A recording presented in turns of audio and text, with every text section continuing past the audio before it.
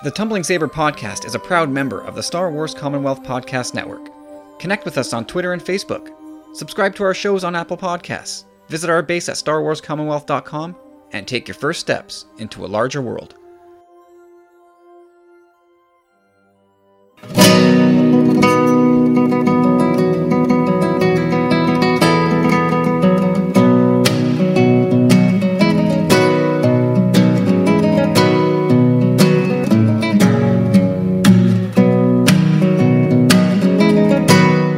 Everybody, welcome back. It's time for episode 187 of the Tumbling Saber podcast. I'm Kyle. I'm Michelle. And I'm Murray. Welcome back, everybody. We are about 130 or so days until the Rise of Skywalker, and I'm getting really excited. It's coming. Woo. It's coming. We're at the halfway point, for sure, right? Or almost at the halfway point from last time. We're at the halfway point between. At some point, this is a halfway point of something. No, like between the last movie and this movie, or maybe we passed that. We're way past that. Way past it. Oh yeah, because it's August. Hold It's not. I forgot. I thought it was like.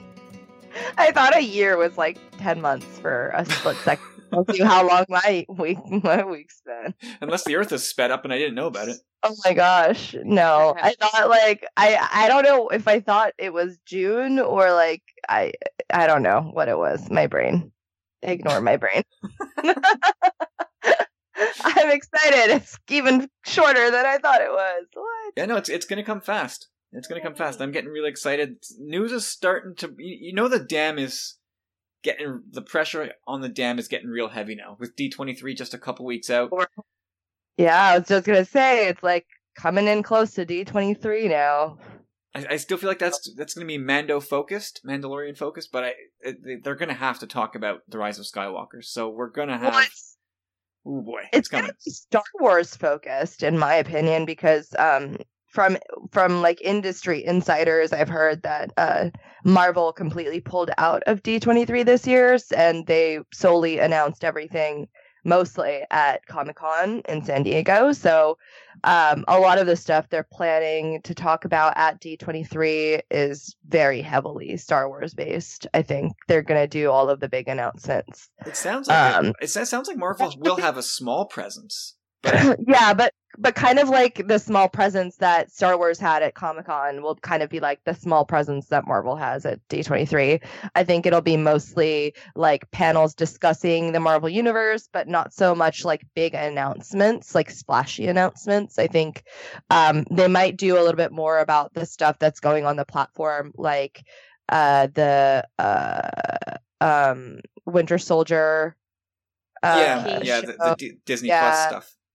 Mm-hmm, the Disney Plus stuff. I think they're going to do a lot more of the Marvel Disney Plus announcements and like more deeper information on that, because they didn't really release too much of that information over during Comic-Con. And I think because there's so much Disney Plus stuff, and this is D23, I think they didn't really talk a whole bunch about Disney Plus either. So I'm kind of trying to see like maybe a lot of people are saying that they think it's going to be mostly announced at D23. Probably not all, but a lot more information about the Disney Plus stuff will be coming out at D23.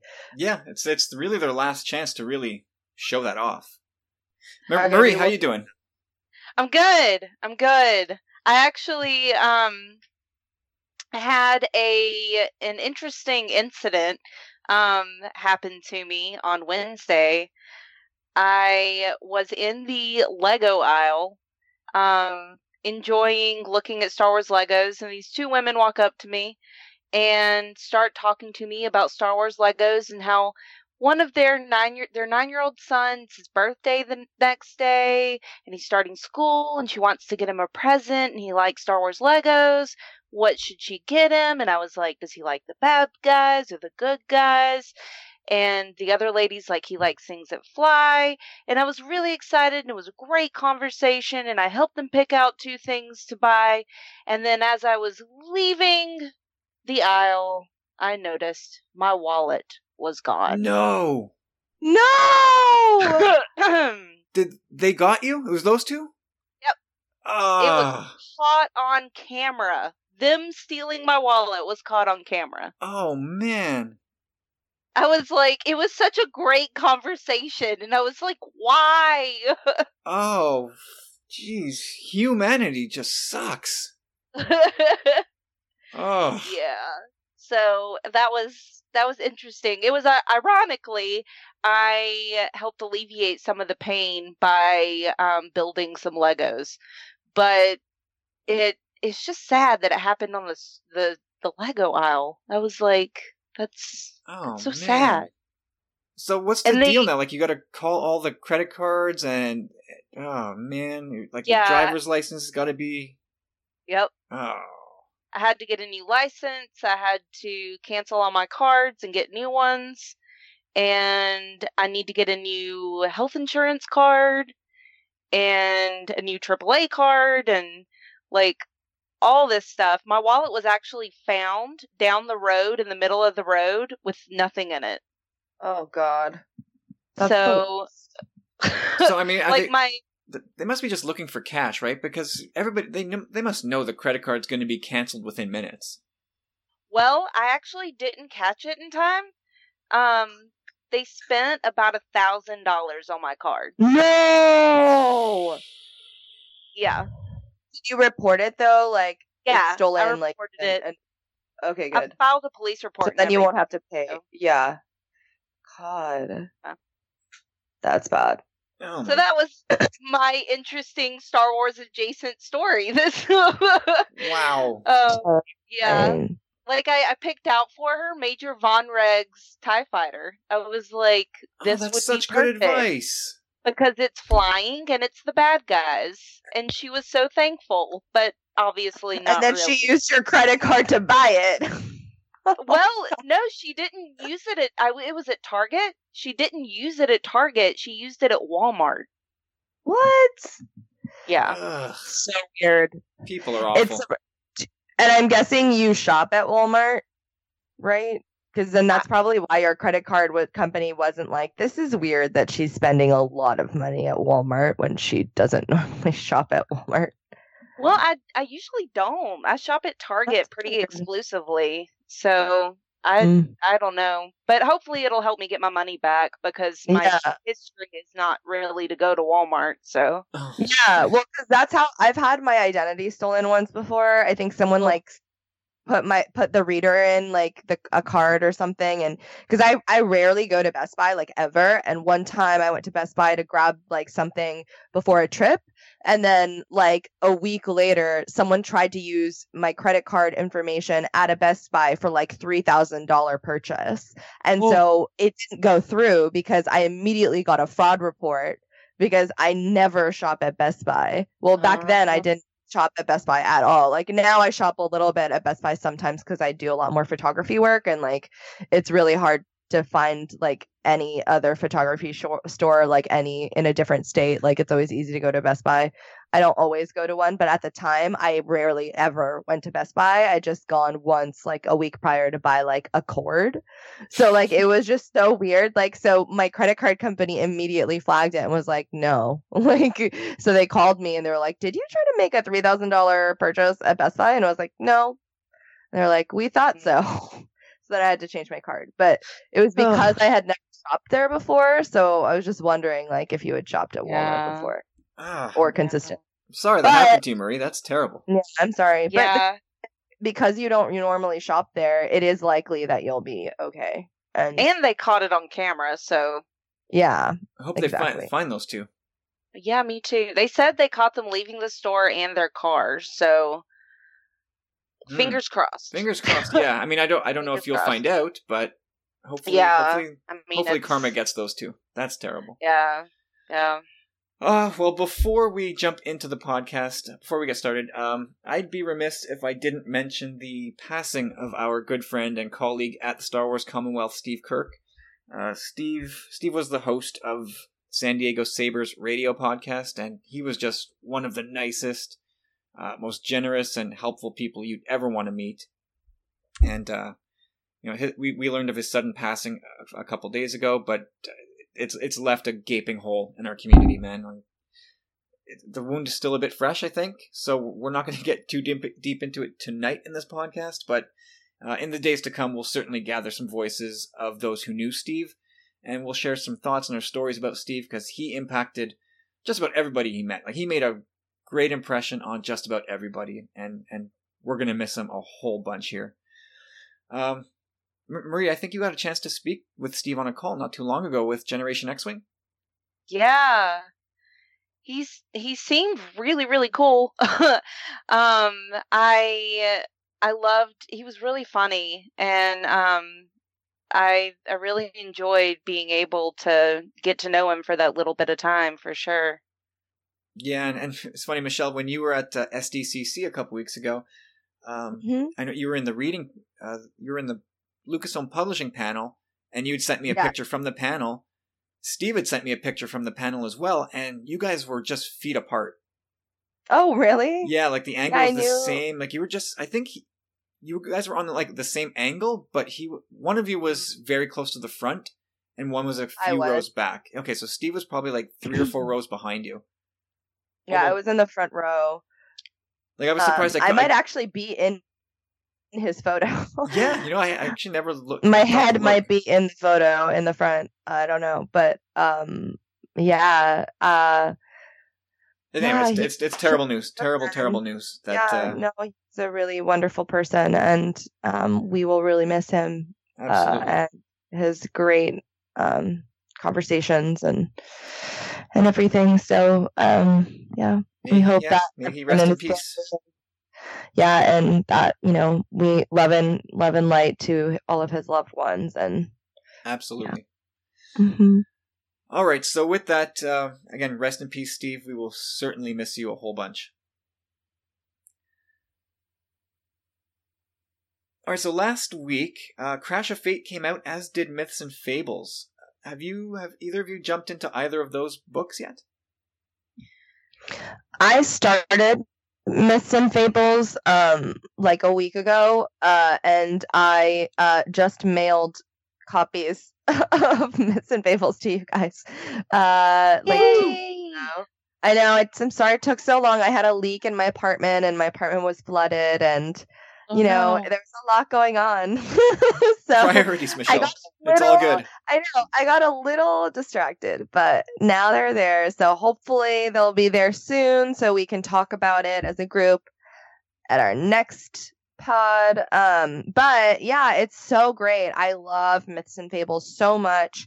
I'm trying to save, I'm reading the stories at night, kind of like bedtime stories, because that's kind of the vibe that the book has. And the author George talked a lot about that was what he was trying to evoke with the writing, which is why none of the characters have an actual name. It's just like the farmer or the dragon or things like that, to kind of give it this old world fable mythic vibe, which is really, really wonderful. And I'm really loving just the fact that, I don't know, growing up, I loved myths and fables, and they were like Greek myths, and I loved reading fables. And so this is kind of like that, but set in the Star Wars universe, which is it's so money. And it's definitely a book that you're going to be able to enjoy with your family, and I think it'll be a great bedtime storybook for kids that parents will also enjoy reading.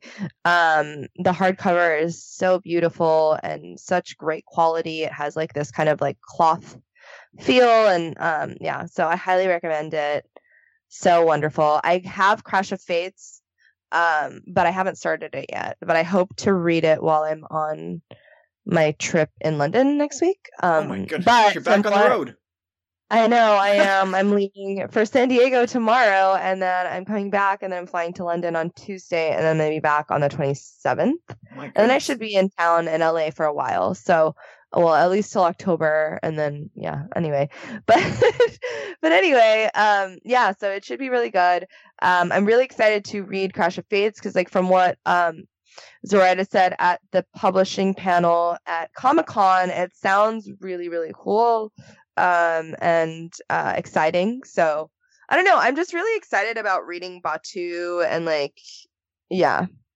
I'm excited about it. They were talking a lot about how it was really important for them to get like even like all of the sensory details right of Batu, and how like they were really they like thought like one of the examples they gave were like what does it smell like, and they like sat and really thought about what it would smell like there, and things like that. So I'm really excited because it sounds really great, but I really do love Myths and Fables.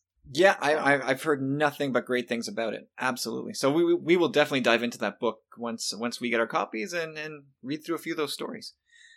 How about you, Marie? Anything coming your way? I downloaded Crash of Fate today. I'm switching to Kindle when it comes to novels, just because I don't have space for any more books. Mm-hmm. So I did download it today. I haven't started reading it yet, but I think it's really neat. I was looking at the opening part and how it switches between the guy's point of view and the girl's point of view, and the guy's point of view and the girl's point of view. So each chapter is labeled with the guy or the girl's name. So okay. I think so it's similar to Lost Stars. Yeah. Lost Stars. Yeah, right. I thought this book was going to be like the spiritual sequel to Lost Stars, even if it's not the same characters. It's going to have the same vibe. Mm-hmm. And then staying on Batu, Black Spire comes out in a couple of weeks from now. Yes! That's getting good early buzz. Oh yeah, it's getting very good buzz, which makes me very excited. For sure. I'm so excited for Cardinal coming back. Oh my goodness. Yes! I love Cardinal. He was from the Phasma novel. Yes. Okay. That's one I haven't. I'm not a huge Phasma person, but it sounds like I need to at least give that book a shot. The thing I'll say is that book made me hate Phasma. It made me absolutely abhor Phasma because she's just completely out for herself and doesn't care for anything else but her own survival. But it introduced a wonderful character in Cardinal who is like a very morally centered stormtrooper who cares about his troops, and that was a really cool difference. Yeah, that's been the specialty, I think, or one of the specialties of new canon is humanizing the air quotes evil people and making you almost root for them. Yeah. Well, similar to this week, I didn't check out Crash of Fate yet. Myths and Fables is near future, but I did start and finish Thrawn Treason this week by audiobook. Ooh. Yeah, wait, you know what? I struggled with it though. Mm. I really struggled with it, and I think I don't know if I put myself in the mindset to struggle with it because I'm equally not really a Thrawn fan. But like in the last year or so, or I guess since Last Jedi, really, audiobooks have really helped me keep up with the amount of content. Otherwise, I'd read maybe 2 books a year tops. And like more often than not, I enjoy them, but I really didn't enjoy Thrawn Treason. Like, I didn't enjoy the story a ton. It didn't do much to make me care about Thrawn. I really don't care for the Sherlock Holmes in space type thing. And it was like an exercise. The whole book was like an exercise in seeing how many different voices and accents Mark Thompson can put on. And it got to me after a while. It really got to me. It just wore me out. So, yeah, and like I said, I can't get on board with Thrawn's ability to break down every person, every situation, and predict it to the letter. And there's just constant stuff coming at this guy, and he's able to slot each piece of data correctly and analyze how it's going to affect an outcome. And it's like, come on, give me a break here. See, I love that. I love it. Like I've only read the first 15 pages because I've had a lot going on, but the first 15 pages of that book, like, I was in love. So I don't know if it gets worse or if it stays the same as the first 15 pages. Well, I always enjoy the prologues and epilogues. They always seem to be like really good takeaways on their own. And then agree. The book itself ends up being like a your mileage may vary type thing. Yeah. But all that said, like Timothy Zahn, he's carved out like this pretty impressive slice of Star Wars lore for himself. Like he's got this whole corner of the galaxy with the Chiss and with Imperial, like I guess a sliver of the Empire, and then these Grisks, who are back in this book, of course. But it's kind of interesting that he's kind of set this all up for himself. But I don't. After I was done with the book, I thought, well, what's next for Thrawn now? Because I'm not going to spoil too much, but I'll put this. I'll just put it in the form of a question. Now we're done with this Thrawn trilogy of books, and as far as Rebels is concerned, he's disappeared with Ezra. So, in your mind, this is just a quick thing. Just give me a name, Michelle. Who should write the next Thrawn story? Should it be a Dave Filoni thing or a Timothy Zahn thing? Ooh, good question. Oh, you mean like for what medium? Like all mediums? Well, I guess that becomes part of your answer. Really, is I want the next Thrawn story to be animated. And so I want Filoni to take it, or I would like them to continue. I would like Timothy Zahn to continue with his printed stuff. You know what would be really cool? Would be if Timothy Zahn and Dave Filoni collaborated on something that had to do with Thrawn. Like they created this like ultimate.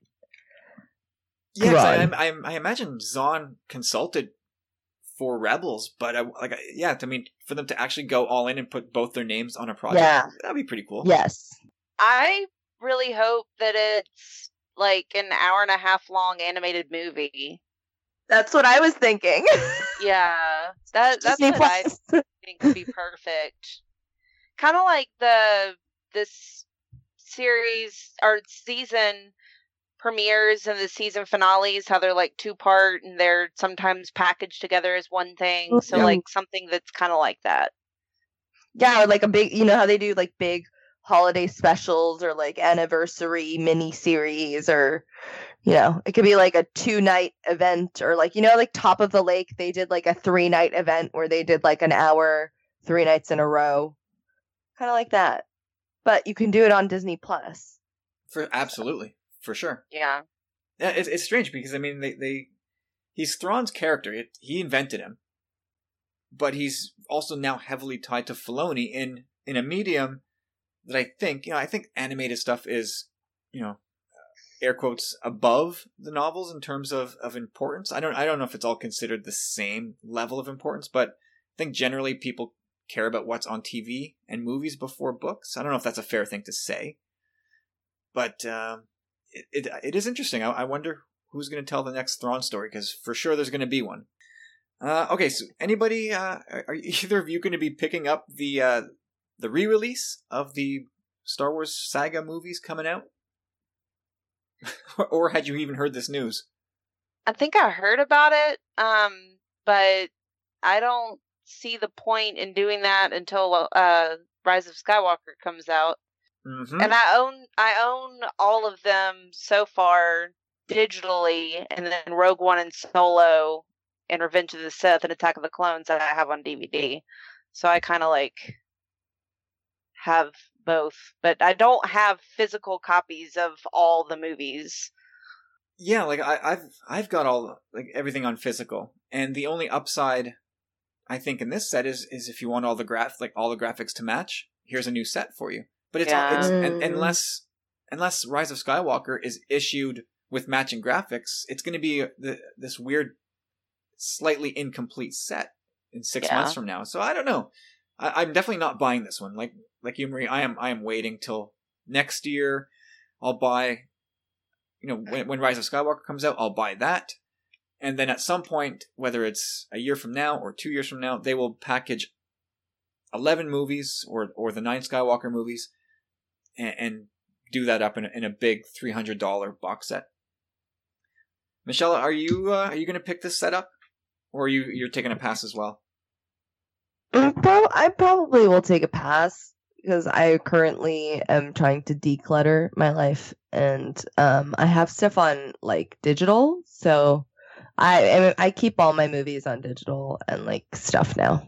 That's the way it's going. Prefer certain movies, if I like them enough, I'll get like them in physical, but like I don't really have like a nice DVD. Like I have a cheap DVD player, and then like the last DVD I really liked got eaten by my old computer, so it's like you know what I mean? Like I have to buy it again anyway, and it's like I don't know. If I buy it, I don't really think I'd ever like really watch it and use it. Like I actually watch the ones that I own digitally. Like I don't really like the DVDs I own are like typically stuff that people sent me as like a gift or a PR thing, or it's like my friends' movies that they signed for me, or like so they're not really like stuff I watch. It's like more like I don't know, like like stuff I collect.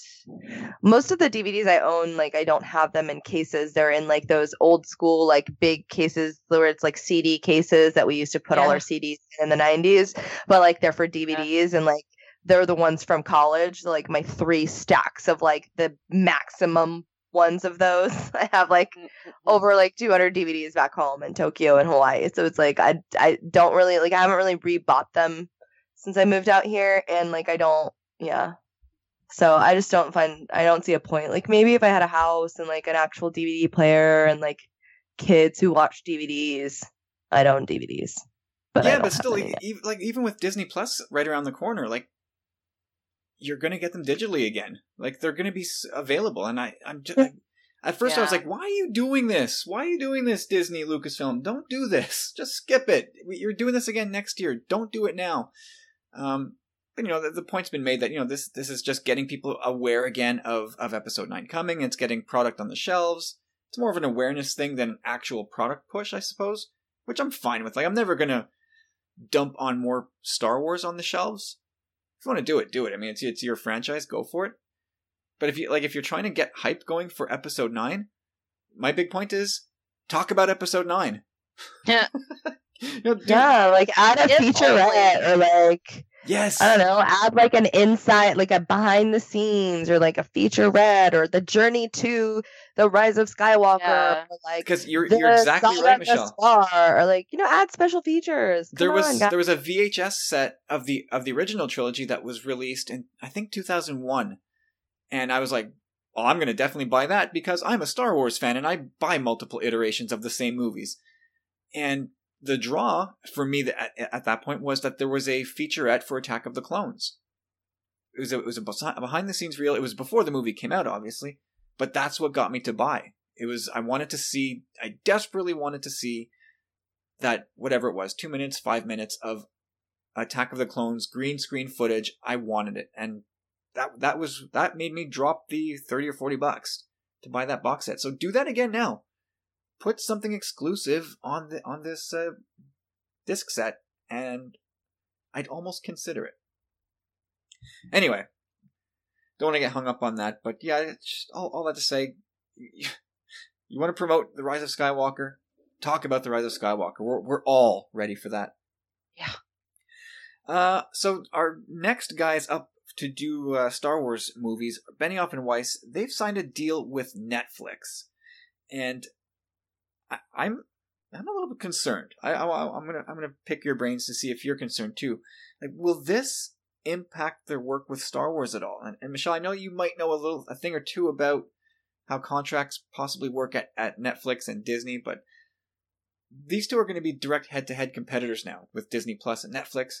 Does it strike you as odd? Like, I don't know how contracts get hammered out, but it seems odd to me that the guys who have been hired to work on Star Wars have also been now hired to work on Netflix, and it seems like their projects will overlap, and it's all going to hell in my head, and I don't understand what's happening, and I'm scared because I want my Star Wars guys to be focused on Star Wars and not their stupid Netflix show. Michelle? Well, it's probably because they don't have a non-compete clause in their contract. Like, typically it depends, like if it, or it has to be, or it might be in a completely different genre, like, so it might be not a sci-fi fantasy in space, obviously. So that's the only thing I can think, like, those are the things that I would consider. No, like I clearly don't know that much about the details of this specific deal. But typically when things like this happen, I mean, it's like, you know, when a director, producer, writer has multiple projects at different, like when they're doing movies, it's different. You can have them at different studios. Like, I mean, it's not really the same anymore now than it was back in the day, where typically like a writer, a producer, a director would be signing a contract with a production company or like a film production house, like, you know, 20th Century Fox like would have a deal, like a 6-picture deal where you would only do 6 movies with their picture company, or, you know, MGM or whatever. But like, since that happened, now it's usually like a picture by picture deal at this point. So a lot of producers and writers will sell specific project to different places. So since Star Wars, they're coming onto it, it's not their property that they own. They don't really have, like, I don't think that they would have any sort of they wouldn't have a strict non-compete in that sense, because, you know, they're being hired to write a property that isn't one that they themselves created. So I think in that sense, whatever they're pitching to Netflix is something that's original, I'm guessing. So that's why they're able to do that, because it's an original project. I think that I don't think that Disney can preclude them from writing or pitching or selling anything that's original that they came up with. Yeah, I guess it's hard for them to claim ownership of these guys. Yeah, it's hard because they're hiring them for a specific contract. So it's like they're freelancers that are being hired to write, like, you know, on a property. So like, it's kind of the same with like with writers in the books. Like, you know, there are authors like Claudia Gray or, you know, Charles Soule, or like, you know, other people who will also publish other books in the same year at different publishing houses, and also publish Star Wars books. It's the same concept, but it's in film. So like, you're just transferring that into the film universe. It's just like they're being hired contractually to write 3 movies that are in the Star Wars universe. Yes, it's an idea that they pitched and it's something that hasn't been written before, but they don't own the rights to these characters and they don't own the rights to any of the stuff. They're being hired to write something that Disney owns the rights to. So what I'm guessing is that they created something original, which means Disney doesn't have any bearing over it, and there's no non-compete, I think, in that sense. I think the non-compete that they would be able to argue is that like they aren't allowed to work on any other projects that are space related or fantasy related for other people. So like, you know, they can't sign up to do Star Wars and then suddenly also sign up to do the Star Trek movie or something. You know what I mean? No, like that makes a lot of sense. Something they can control more, but something original. The only thing that I think that Disney can control is the time commitment. So the fact that they signed this deal with Netflix, I'm guessing it's for original content, which is why they couldn't preclude that, but they can assert control and dominion over their schedule and their time commitment. So since they've already kind of inked this release schedule for the Star Wars movies, they can't do anything that will directly jeopardize or contradict with that. And I know because Disney's schedule is always super strict and their time commitments are usually very like, they don't typically change them that much unless there's something huge. And I don't think that they would allow Benioff and Weiss any wiggle room in that, because they know that they've offered them a lot of, I'm guessing, a huge amount of money for this, and they know that they're making a lot of money elsewhere, so they're not going to try to jeopardize, you know, their income in that way. So yeah. I think the only thing that really, I'm not super worried about it, because I'm assuming that Disney has a very strict lock on their time, and that like the only way that they're allowed to really do this is like if they do the projects that they were contracted for with Disney first, and then that comes first. So I'm guessing that this is just a deal for the future and that they're going to be developing it.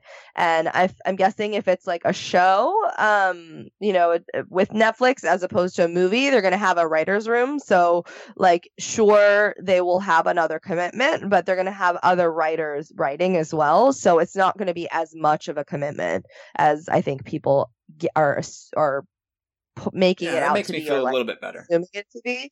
I think typically a writer's room is 8 to 12 writers. So there will be 8 to 12 writers probably writing this. I mean, the first season, typically the creators do heavily write the first season and are heavily involved in any show because they need to create the mythos and the basis. But usually when it comes to the second season, third season, more so the writer's room take over and the creators of the show kind of like take a back seat and they're more kind of like monitoring, you know, what else is going on. Because at this point they have multiple projects that they're juggling.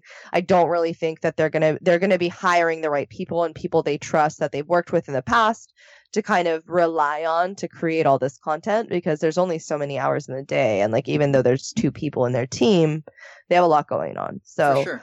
I'm not really too worried about it. I just think that they're, you know, making sure they line up all their stuff because, you know, just movies aren't going to be, it's just one script as opposed to like a show, which is what they're used to doing. So, yeah, I think it'll be fine. Now, Marie, did you watch Game of Thrones? No. All right, so you're like me. I did not.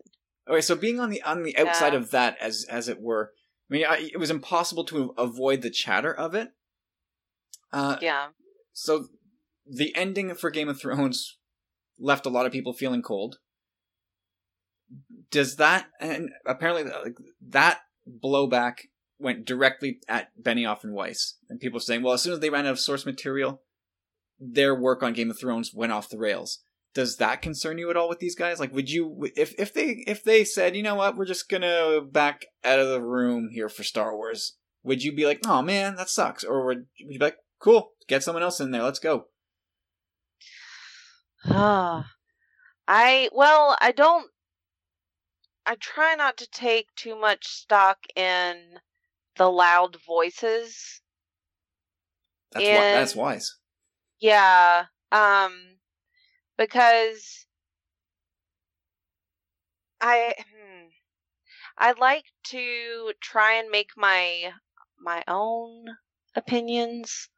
So if I haven't seen it, I don't feel like I think it sounds like a really cool thing that they're a part of it. I'm sorry, that didn't make any sense. That Benioff and Weiss are doing a Star Wars trilogy, just because I don't know why I haven't watched Game of Thrones, because I love that kind of stuff. Like King Arthur stuff makes me super happy. Oh, so, you'll like it then. Yeah, so I really want to check it out eventually. So knowing that they're into that sort of thing, I am, even though I've never seen Game of Thrones, really excited about them being involved with Star Wars. So I would be a little bit sad if they backed out. Yeah, I that's kind of where I'm at. That's kind of where I'm at, because I haven't seen it either, so I don't know the work at all. Yeah. And if they were thought highly enough of for Kathleen Kennedy, who knows more than I'll ever know, you know, if they were like, yep, let's get these guys in, they're going to create something great for us. They know, I trust them. They've not let me down yet, so let's just get it moving, and keep these guys focused on Star Wars, because that's what's important here. Yeah. Star Wars. One other thing I noticed in what I read, it said that like several different companies or whatever were going after them, and that one of them was Disney. I didn't understand that. Why would Disney go after them when they already have them for Star Wars? Maybe for something original, like that they want them to do. Because I mean, it makes sense. Like if they have a really cool, because I think that they probably were selling something. Like most of the industry is you have to pitch a package, so you're usually pitching something that they've already thought up of. I don't think that they would be at this point going to like pitch meetings where they're like sitting with different studios being like, here's like 10 pitches of ours. It would be like, this is something we want to make. Here it is. You can give us a quote to like buy it, or we'll take it somewhere else. So they probably had a project in mind that they were selling, and then they were selling it to different outlets and taking meetings and being like, would you like to buy it? And then Disney probably are like, well, we know that they're really awesome, and they have a great buzz and this project is interesting and we don't want other people to buy it from us. And so obviously they would want to keep them in like the universe making money for them, since then they can cross promote other things like with this and that. So that's probably why they were in talks, but like it was probably who they went with probably was just their choice on, between the money, what they were being offered, and also like what they thought was the best home for their project that was most appropriate. But it's not uncommon that, they would go after a different project because the Star Wars thing is something that they're hiring out and it's not an original property. They can't lock them into a picture deal where they lock them at Disney. So that's why they probably still had to go after this other project, because they were able to kind of shop it to other outlets. Gotcha. So yeah, and because they already have other stuff in it going on for them in production, and so when they would have never signed, like there would never be a clause that I don't think that these two would have signed in the contract saying that they had to be exclusive to Disney for the duration of the time that they were working on Star Wars. That's pretty much unheard of at this point, like in this day and age. So I don't think that, so it wouldn't preclude them from doing that. Cool. All right. I feel a lot better about this now. All right. So lastly, we're now going to get into books proper here for the rest of the show. We got an announcement last week. The Secrets of the Jedi book was announced. That's coming on November 19th. The synopsis is, prepare Padawan to learn from a legend. StarWars.com is excited to reveal Star Wars The Secrets of the Jedi, a new book from author Mark Sumerak, chronicling the history of the Jedi Order with Luke Skywalker as your guide. Coming November 19th from Insight Editions, the tome is filled with lush paintings and special interactive features, including a pop-up holocron, a translator card, a Jedi equipment booklet, and more. And then there was an exclusive look at StarWars.com. This looks exciting to me. Marie, what was your take on this book? I think it's an awesome concept.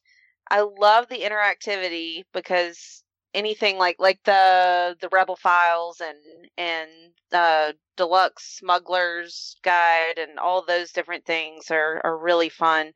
But I was a little confused about, will it explain how Luke knows stories of the past Jedi? Yes. Where did Luke find that info? So that's my biggest confusion is like, is it just going to be Luke talking about Shakti and Kit Fisto and Ki-Adi-Mundi without any explanation for how in the world he knows about these people?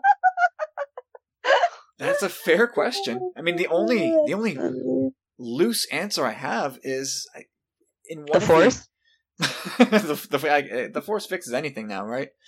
No, I forget what issue. I think it was the run with Jocasta Nu in the main run, or was that? Or maybe that was the. No, that was in the Darth Vader, right? Darth Vader, Dark Lord of the Sith, yeah. So Jocasta had stashed away a bunch of Jedi texts and holocrons and information about the Order in this mountainside cave. That cave, yeah. And then the final panel of that issue was like a flash forward to the future, and Luke finds it, and you see him like move a bunch of rocks, and he's gained access to the library, and the issue ends, and we don't revisit it, but we know that he found access to this repository of information. That's all I can offer you on that. That's a good that I would be okay with that. That would make sense. I mean, but that's my headcanon, right? That's right. You're free to adopt it.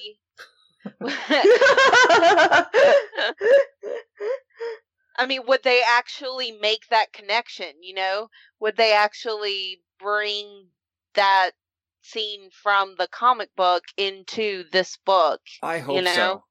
That would be amazing. I live for that kind of thing when it comes to like these cross-platform type of storytelling. If Luke said like, "Oh, where did I learn all this?" Well, I found a library that was apparently built by Jocasta Nu and hidden for someone like me. I would be over the moon if they did that. Yeah. Michelle, what do you think of this type of book? Is it something you're going to pick up, or? I I like the Inside Edition books. I think they're really cool. And I like these types of like art and film books, but I don't think so. This will be a pass for you. We'll give you the Cole's notes then. we'll give you the spoilers. I'm just like, I don't know. I mean, it looks cool. I just don't really like. I have so many books right now. Like, you guys, like my friend came over and was looking at my shelves, and I was looking at my couch, which is also stacked full of books, and I have no shelf space. And I either need to get a new shelf or I need to start pulling out books to like donate for my friends. One of my friends is going to like donate a bunch of books and going to Africa next year to help build a new library. So I was gonna like donate a bunch of books for her trip and her library thing.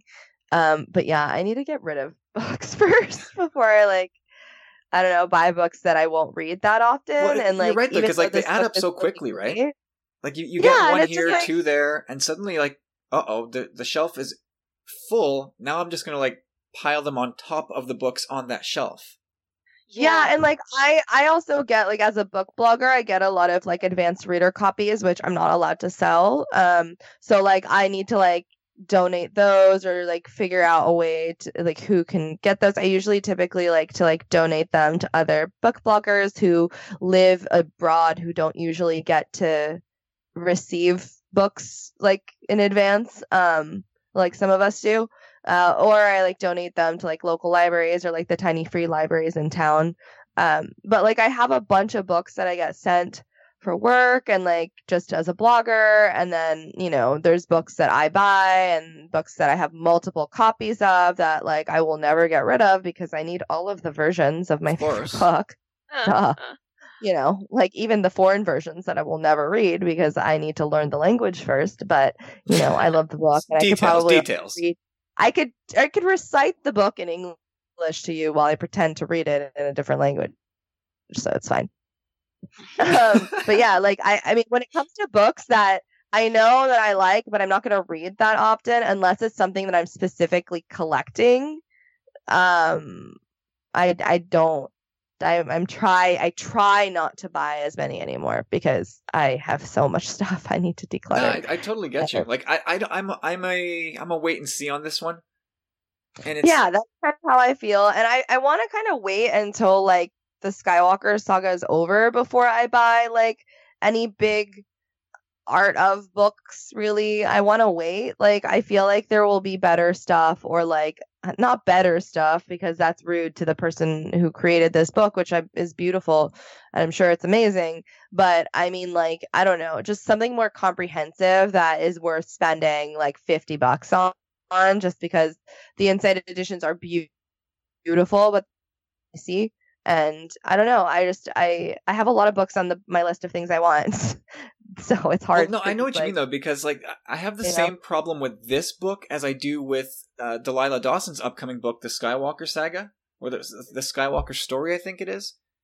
Like it's a type of book that to me, like, it might become outdated as soon as The Rise of Skywalker comes out.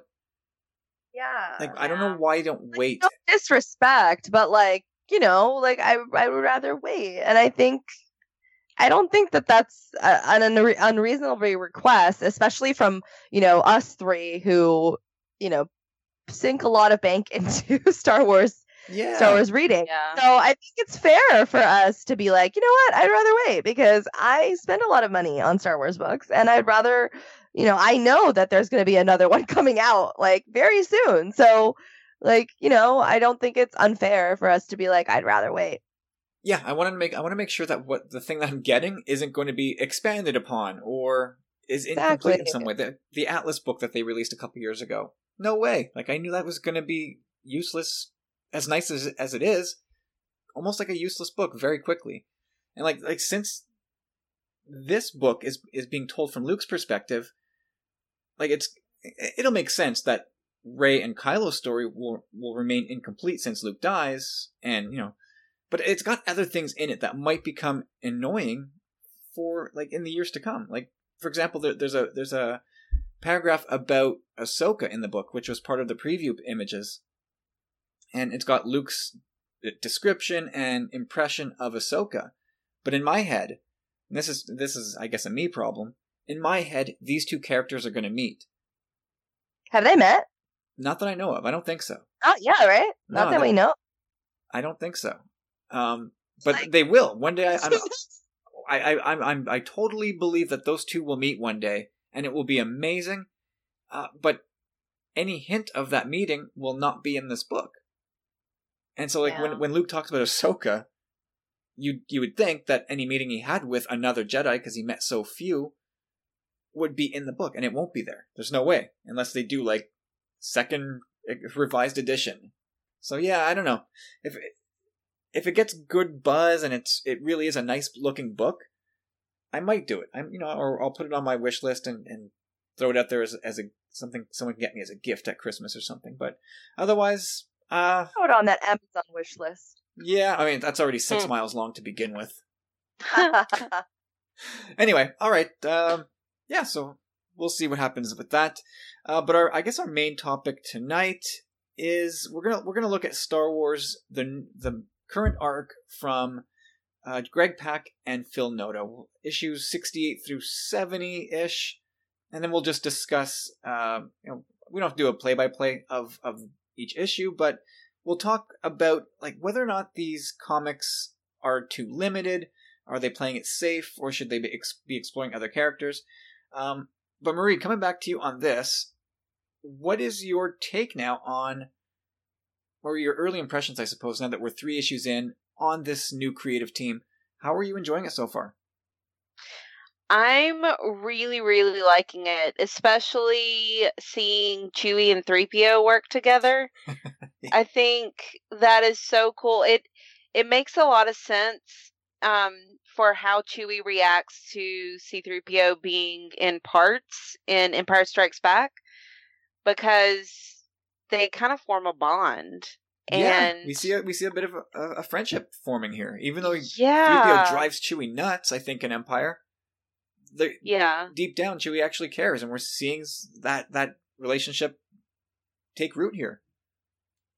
So that's my favorite one. I really like that of one of the 3 stories, but I'm enjoying all 3, and I like the way they ended up doing it, where they're doing all 3 in each issue, because it keeps things moving, it goes quick, and it's interesting, and it keeps my attention, and I like how it ends suddenly for each one, and you're like, oh no, what's going to happen next? But then it's the next story, and you're like, so. But yeah, you can get really almost fun. Like 3 cliffhangers per issue, right? Yeah. And I think it's an effective method to string out a title until you get to that next big event, because I think the next big event will come next year as they get closer to Empire's 40th birthday. And I don't know how long Greg Pak intends to drag this particular arc for, but we're right there in Empire Strikes Back. And so whatever they do with this title on the 40th anniversary of Empire, it's going to be closely related. So this current arc, it's going to have some legs to it. I think, I don't know if we're halfway through it or what, but it's been fun. Michelle, have you been reading this arc so far? No, but I've been looking at, I started flipping through the first, because I'm a little behind, so I started flipping through 68, and I really liked the 3PO stuff with like Chewie, and I like the Han Chewie stuff, but yeah, I haven't really read enough of it, so I don't feel like I can fully comment. All right, fair enough. I mean, I love the art. I'm loving the art. The art is beautiful, like so stunning. I was just really mesmerized by that. But yeah, I was like flipping through it today, like just to kind of get kind of acquainted with the new arc, but I want to like sit down and properly read it. But yeah, I really love the art. I'm really a huge fan of the art, and yeah. I've loved seeing, I guess it's a bit played, but I love the visuals of Luke with his poncho on a desert planet. I know it's not Tatooine, but I think for me the colorist really nailed it for those scenes with the sunsets and the yellows and the oranges. So good. I love the look of that art. I was gonna say the colorist is incredible on this. Like the tones that I'm seeing like in every frame is just like everything. Like even the cover of 68, just like is so beautiful to me. I just love the style that they're doing with the coloring, and yeah. So I'm really looking forward to reading these. Yeah, I'm over the moon with the art. 'Cause I really love Phil Noto, so I'm yeah. excited to like read his version, because I've read some of the books and like some of the stuff he's written before, and I'm a huge fan of his writing. So yeah, and I love him writing Chewie is like so exciting to me. And well, yeah, and like the art with Salvador Larroca and I think Angel Unzueta, like just the Uncanny Valley stuff just drove me crazy. I've said that a million times. I'm sorry. I'm like a broken record there. But seeing these iterations of the characters that are clearly representative of the actor without being creepy in that Uncanny Valley way, and I'm just so happy. I'm just so happy to dive into the issues now. I have no more of that fear. We've met another one of Leia's old flames. Dar Champion. Oh yeah. Like we've done this a couple times now, right? Like in Star Wars in this Disney era, we've got Kira as an old flame for Han. Leia had a boyfriend briefly in Princess of Alderaan. Yeah. And I people were nervous about that, I think, for a while. Like, oh, you're going to dilute Han and Leia's romance if you shove in all these prior relationships. And it's like, what do you think these people were? They're of course human. They had relationships. One of the things I loved about issue 69, I think I really should have the issues here, but I don't. Issue 69, there was a sequence. To me, it was like very much like a Back to the Future type sequence with Luke wanders into town, kind of like Marty wanders into Hill Valley, and then there's some patron making fun of Luke's poncho, the same way Biff's friend makes fun of Marty's life jacket. Yes. And then Luke intervenes for somebody about to get beat up, just like how Marty bails out young George McFly. Then they escape in a stolen speeder. Like, it was very Back to the Future vibes there. I love that part. But I don't know if nice. I don't know if I'm reaching, but I didn't see a whole lot of chatter about that. But we also got introduced to this new character, Warba, who kind of baits Luke in. She mentions the Force. And of course, Luke gets all flustered, like, oh, the Force? I need to know about the Force. Like, tell me about the Force. Like, does this character come off to you as she's shady? Does she come off to you as a little bit of Aphrodite? Yeah, I read that in a comment on something, but she kind of does. A little bit, but right? I don't think she's as devious or shady as Aphra. Yeah, like, I don't see this person carrying around murder droids with her.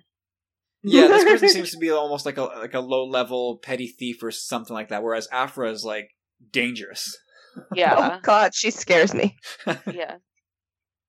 I mean, we're obviously going to learn more about her, but it feels like almost whenever you put Luke with a female, it's always like, well, is this going to be Luke's first girlfriend that we're going to get canonically? Yeah. Because there was that the daughter of the chief on that planet called Hubin from I don't know, like maybe it goes back about a year, and that seemed like that was going to be Luke's first relationship, and that, like, he kind of backed out of that one.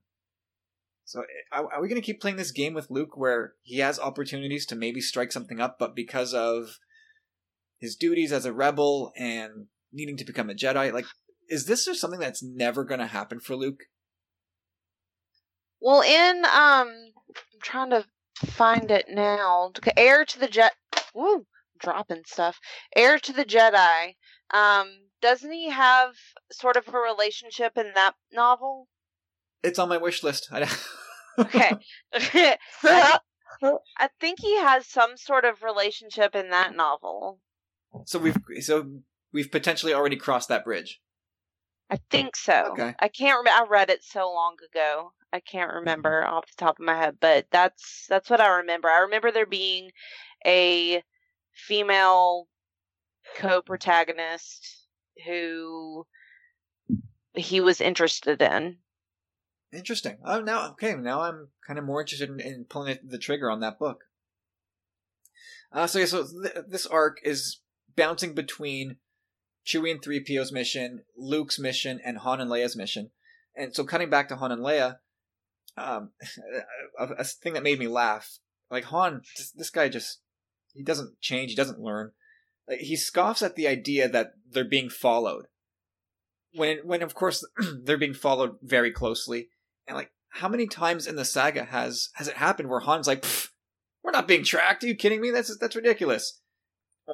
Like, it happened in Solo, I think. And the Warwick Davis character planted a tracker on the Falcon. In A New Hope, they're tracked leaving the Death Star. In Empire, of course, most famously is Boba Fett tracking. Like, Han is oblivious of the fact that he's constantly being followed, and he has no idea. I thought that was hilarious. He's way too comfortable, like, being followed. Like, he should have his own reality show. He probably wouldn't even like notice the cameras are there. Like, he's just like, I mean, for real though, like, for a smuggler, like, he should be a little bit more aware of, like, you know, what's on his six. Like, for real. Like, it's part of his job is to smuggle. Smuggling means, like, not being caught. Like, what?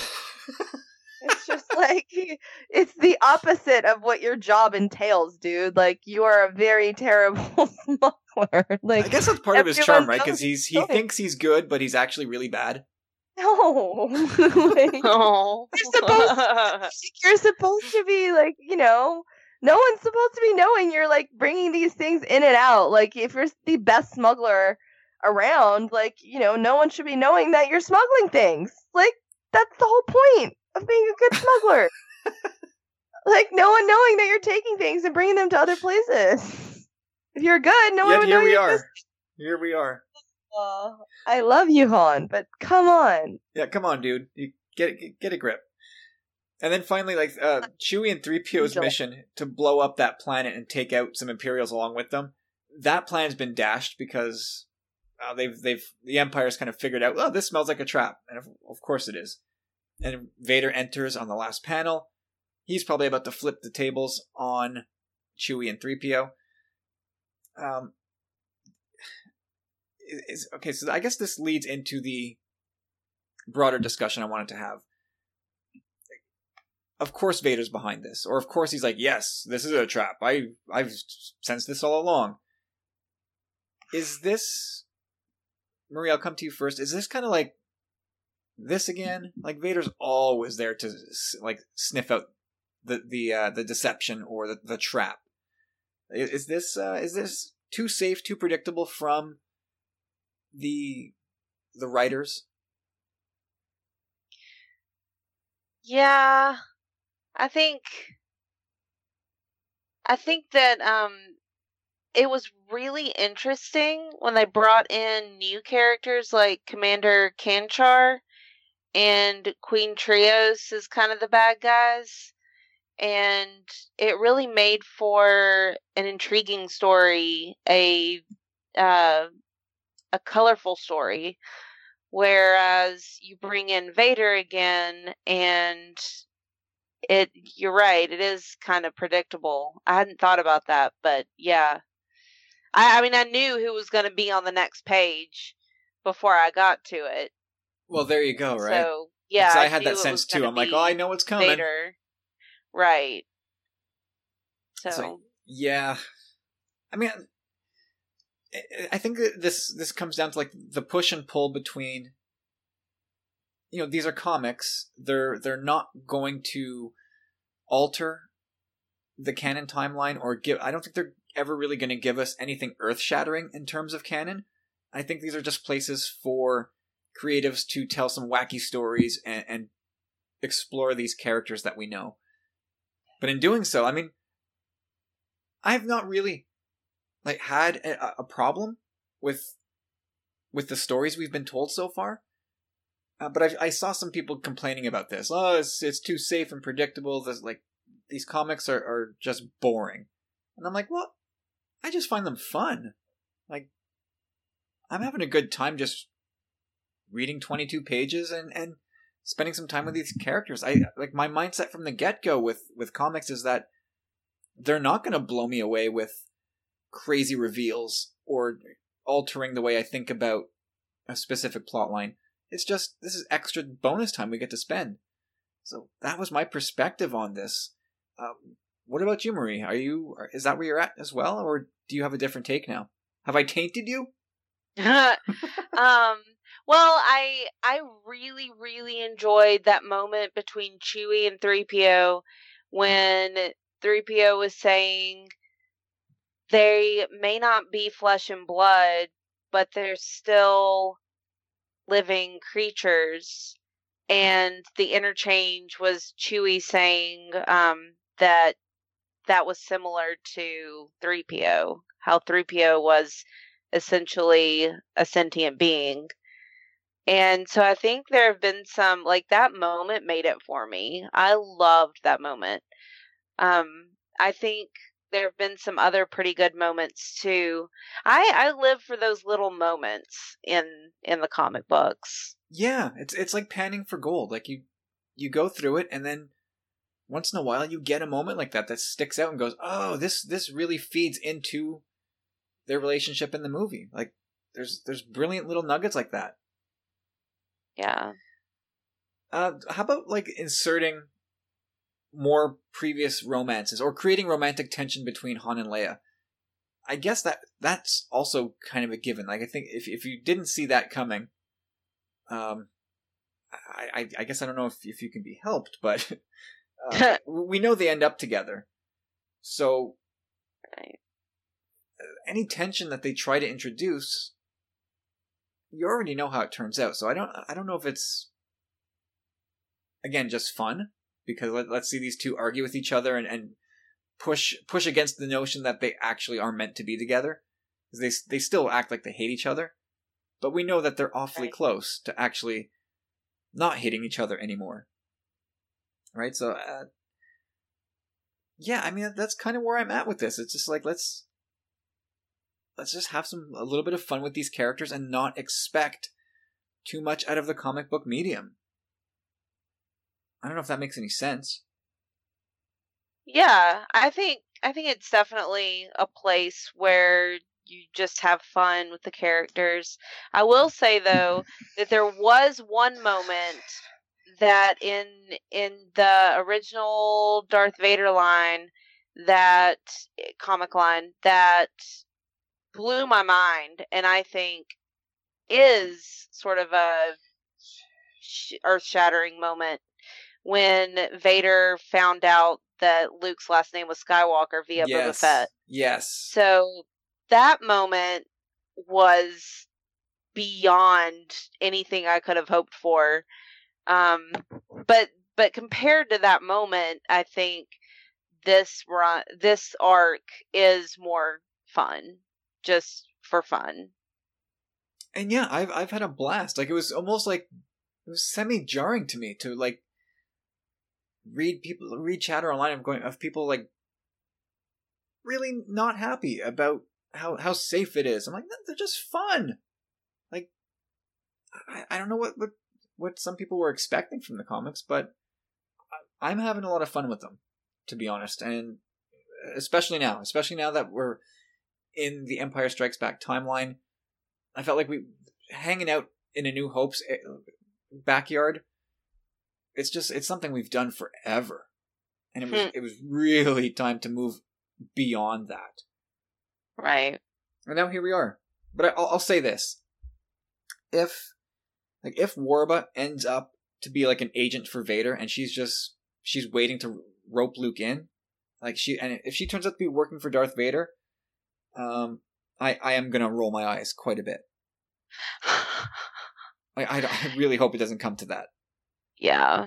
There was a point in this issue where I thought she was going to turn on Luke, and she ended up not turning on him. And I was like, okay, maybe she is trying to help him. And I kind of hope it stays that way. I hope she doesn't end up turning on him. Yeah. I mean, I don't know what kind of future is planned for this character, but she's funny. She's interesting. I like that she tried to like steal Luke's lightsaber and sell it right out from under him. Actually, on that point, she grabbed Luke's saber, and then he force pulled it away from her again. Right. And I thought, well, that's strange, because in Empire, he struggled with all his might to force pull the lightsaber out of the snow. Like, he barely pulled it off in that movie. Maybe that ice was really strong. Maybe it was just frozen in there so hard. But yeah, he just snatched it from the Force, with the Force, from her real quick. I'm like, well, wait a sec. It seems almost a little bit like Luke's not ready for that trick yet. Good point. I don't like. Maybe it's because he was banged up by the Wampa. Like you said, maybe it was really lodged in the snow there. I don't know. But I thought that was a bit of a reach on Greg Pak's part. But I'm very much willing to let it go. So where do you see this arc going? Do you have any thoughts on where it's going, or are you just going along for the ride? I haven't really thought too much about that. I'm just really enjoying seeing what comes next. That's usually how I roll, is just going along for the ride. So yeah, I don't have any specific. I wonder, like we talked about earlier, how many issues there will be. I think the longest arc we've seen is 7 issues. Do you know? Oh boy, Hope Dies was what, 5 or 6 parts? The Ashes of Shu Torun was pretty long as well. And there's also that crossover with the Vader Down series. Yeah. That was also, again, 5, 6, maybe 7 issues. But yeah, it's up there. This one for sure will be up there as well. That seems to be the sweet spot anyway for Star Wars comics. 6-ish issues, I think, is right where they're at.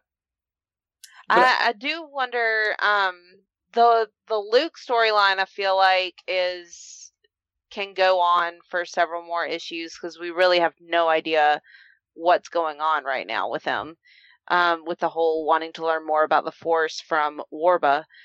The Han and Leia one, that was a big cliffhanger, with Darth Champion turning on them. But then for the next issue, it says that they find like a surprising ally, and I'm seriously wondering, well, how is that going to work out? And I feel like that could go for several issues. But the 3PO and Chewie one, I don't know how they can keep that one going. Yeah, it seems like that one's got to resolve itself pretty quick. Yeah. I mean, if Vader is breathing down your neck, you're either going to die or you get out of dodge. Like that, right. I don't think that can drag out too much longer. I mean, it's my favorite one of the 3 just because I think it's adorable.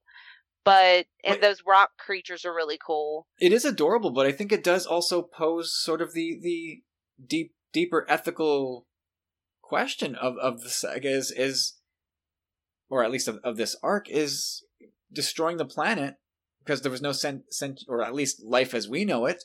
Yeah. But now it turns out there is. It's just life on a different scale. Yeah. So now there's that conflict. Now what do you do? And it's obvious Chewie and 3PO are trying to undo all the detonators they planted. Right. But now they're kind of out of time. The Empire's like there's a Star Destroyer right over their heads. Orbit, yeah. So I wonder if it's an exercise of get the rock creatures on board and let's get out of here. And the Falcon becomes sort of like a bus. Let's just get these people on and relocate them because we can't. It's too late to stop the charges. And it seemed like the Falcon semi-crashed too. Yeah, like it got swatted out of the sky by that giant rock creature. Yeah. Which was weird. At least these rock creatures I can tolerate, as opposed to that Yoda arc or that. Yeah, it was. Yeah. Oh, that to me was the low point of Star Wars comics. I couldn't deal with that 3-issue arc with Yoda and with those rock people. The mountain creatures. Ugh, that arc just put me to sleep. I thought it was pretty interesting, but it was definitely out there. Very out there. And Stone power. The first issue of it, I was like, "Oh, this could be cool." But by the end of it, I was like, "No, I'm out. I'm out." All right. Anything else anybody wants to add about comics in general? People should read them. Yes. Absolutely. Support your local comic book shop. Do that for sure. I would. Find out when your local comic book day is. Yeah. Those are always fun. I used to love going, and when I say used to, I mean just a few years ago. Going over to, like, I wasn't like, I loved going to comic book stores as a child. Like, that was like going to a candy store. But even as like when I was in my 30s and going into a comic book shop and here's all this week's new issues, and I would just like grab a whole bunch and, all right, let's get out of here. I can't wait to read these. But yeah, now I don't have a local comic book shop. I gotta drive nearly an hour. Oh, that's sad. It sucks. It sucks. I gotta either go into the city, which I never do. Which for comics, I love comics, but I'm not going into the city for that. Or, I gotta drive west of here almost like an hour to go to a little comic book shop. So I end up doing that like once a month, once every 6 weeks. I catch up with the shop owner there. Comic book small talk in a comic book store is real, man. It's oh yeah. I love getting involved in those conversations. It's so fun. I get so excited. It's my favorite place. Like, I'm really like introverted, and I don't usually like a bunch of people that I don't know. But like at a comic book shop, it's like the one place where I'm like very open to talking to people. Where I'm just like, oh, I don't know you. Cool. Let's have a long conversation about Vampironica and Archie and like Jughead as the Thing. And I don't know, like, it's just fun. I get really excited. I mean, I remember one time I was in there and myself and the shop owner, we were talking about The Last Jedi, and we were both like, I love it a lot. He enjoyed it. And I could tell there was another dude in the store, and I could just tell he was just fuming. I could just tell he was like, he wanted to go off so bad. And eventually the shop owner was like, oh, but that guy over there, we'll call him Jason. He's like, Jason really didn't like The Last Jedi, and he just was just shaking his head.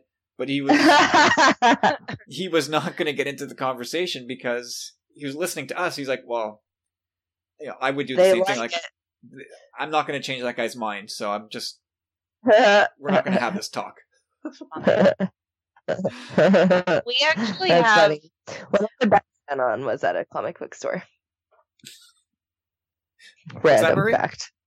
Oh, I was gonna say we actually have a local comic book store that's also a tattoo shop. Ooh, that sounds cool. It's a really neat place. Do they like often? I want to know if they often do like comic strips or like like a little thing from a comic book or whatever. I feel like that would be cool. Yeah. They actually did a big on May the 4th. They only did Star Wars tattoos all day. Oh, that's so cool! I love that. They donated the money to Make-A-Wish. Oh, that's doing it right. It was awesome. What is this called? We should talk about it. We should tell people what it is called. It's say that again. We should tell people what it's called because they're doing awesome things. Yes, that is true. It's called Sanctum, and it is awesome. On May the 4th, I got 2 Star Wars tattoos. That's awesome. What'd you get? Cool. An AT-AT. It's little and adorable. An AT-AT and a battle droid head. Oh, cute.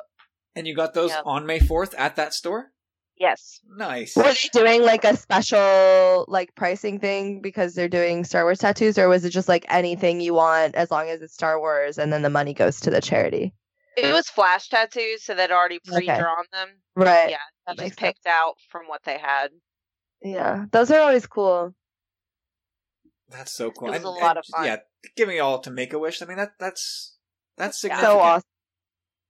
Yeah. All right. Well, that's gonna do it. Here we are, like almost an hour and a half later. That is episode 187 done for. Good job, Can I everybody. say something really quick? Absolutely. Yeah. Everyone should read the Galaxy's Edge comic series. It is brilliant. Yes, we are going to talk about that at some I'm gonna point say for that. sure. It is. Yeah. It's been a lot of fun. We definitely got to do something about that series. I definitely want to read it. So good. Well, before we do the show, or end the show, Michelle, what are you, Star Wars specific? What are you looking to get into next? Oh, to read? Yeah. Oh, well, I want to finish reading Myths and Fables, and then I want to read Crash of Fate, and then I want to read these the Star Wars comics, and then I want to read that, and then I don't know, it's so hard. I just want to read everything, but I probably immediately the first thing I'm gonna finish is the Myths and Fables, I think, because I'm reading it right now. Yeah. Yeah. Once you start something, see it through. Yeah. How about you, Yeah. Marie? What's on your menu coming up? Well, I have about 90 pages left in Alphabet Squadron, and it's getting pretty good. I'm really excited about it. I am about 15 pages into not Tarkin. Why did I say that? Thrawn Treason. So I'm in the middle of both of those right now, but after that, it will definitely be a Crash of Fate. Yeah, coming up for me, it's Alphabet Squadron. I'm going to get into the audiobook of that this week. I don't know if I'll finish it, but that's next for me. And then I'm going to give Dooku Jedi Lost a spin. Ooh. Nice. Yeah, I'm going to give that a shot. I love Count Dooku. I've always complained Nice. about lack of story for him. So now I have it, and I've waited a good couple months to actually get into it. So I'm going to do that. And of course, I'll stay on top of the comics as well as I can. Yeah. And Myths and Fables, oh my goodness, how could I forget? As soon as I get Oh, that, yeah, that's definitely. for sure Yeah. going to be one of those things I jump into and really look forward to talking about those stories with you both. It's going to be a lot of fun. Yay. All right, so that's going to do it for episode 187, everybody. Hope you enjoyed it. If you want to be a part of the podcast, you can send us your questions to tumblingsaber@gmail.com. And if you also want to help us out, you can share this podcast with your friends. Leave us a review on your platform of choice and let us know you did so. Let me give a quick shout out to Rob Wade from emotionally14.com for endorsing this episode as part of the E14 Endorsed program, which again, you can learn about at emotionally14.com. Bunch of cool podcasts that Rob likes to put his rubber stamp of approval on. We're proud to be part of that and to be one of those podcasts. So do check it out. And also be sure to check out our friends at the Star Wars Commonwealth Podcast Network. We've got a bunch of great podcasts doing good work. So check that out on iTunes or Apple Podcasts, whatever they're calling it. We're there listed as a podcast provider, so you'll see all the shows in the network grouped together. Give them all a try, see what you like, because everybody is doing some cool stuff. And with all that out of the way, Marie, where can we find you on social media?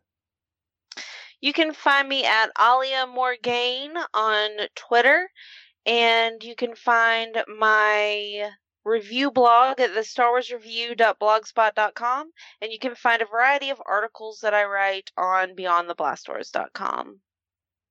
Excellent. Michelle, where can we find you? You can find me on Twitter and Instagram at tediously_brief, and you can also find my Bookstagram where I post all about my books and comics and, multiple shelves of books and bookish things and Star Wars things and everything. And that's at Traveling Book Nerds, all one word. And you can find me on Facebook at Michelle Grandine, and I think that's it. Yeah. That's a lot. Yeah. Well, I have other stuff linked on there, so articles I've written or I don't know, my photos. You are everywhere, things. Michelle. It's awesome. I am everywhere. It is my job. And you do it well. And you can find me at Tumbling Saber on Twitter, on Instagram, and do check out our closed Facebook group where we have a lot of fun talking Star Wars all week long. All the news, all the weird stuff that's out there, funny memes, they all get posted in our Facebook group. So come check it out. We'll love to interact with you there. And so that's it, everybody. Hope you enjoyed episode 187. We're off next week. I'm off next week, so I'm not sure if we're going to have a new episode out or not. I plan to be far away from here in a tent, so I will definitely be out of internet range. But we'll see how that affects next week's podcast. We'll see. We'll see if something gets in the feed. Otherwise, have a great week, and we'll talk to you again very soon. May the Force be with you, everybody. Bye. Bye.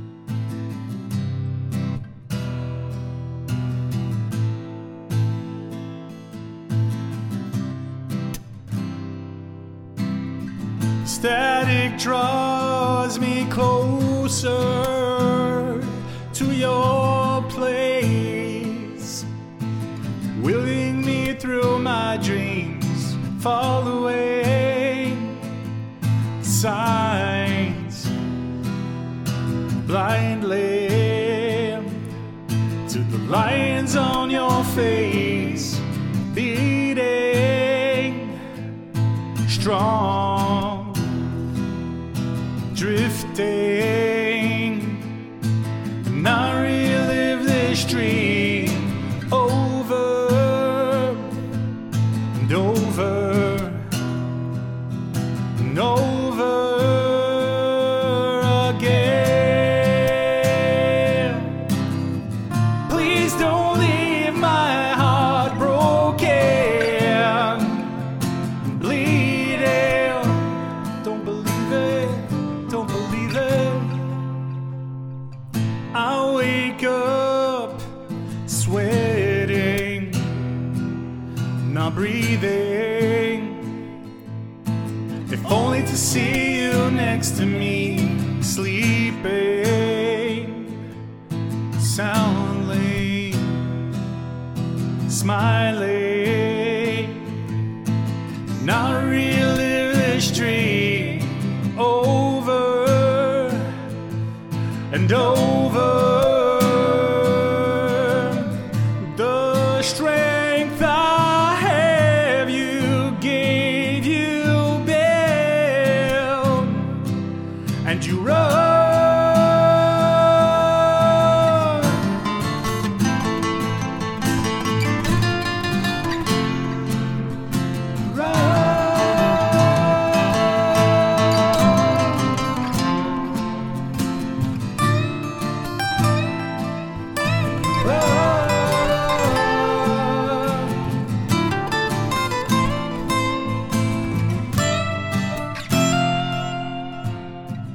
And I find the strength that you gave. Those walls you built is all for me, and I become the man I want to be. Your love and your run. Please don't leave my heart broken and bleeding. Now you're running away, darling. Please don't leave my heart broken and bleeding. And how you're running, why you running, why you running. Please don't leave my heart broken and bleeding. Why you running away, darling. Please don't leave my heart broken and bleeding. And how you running, are you running away?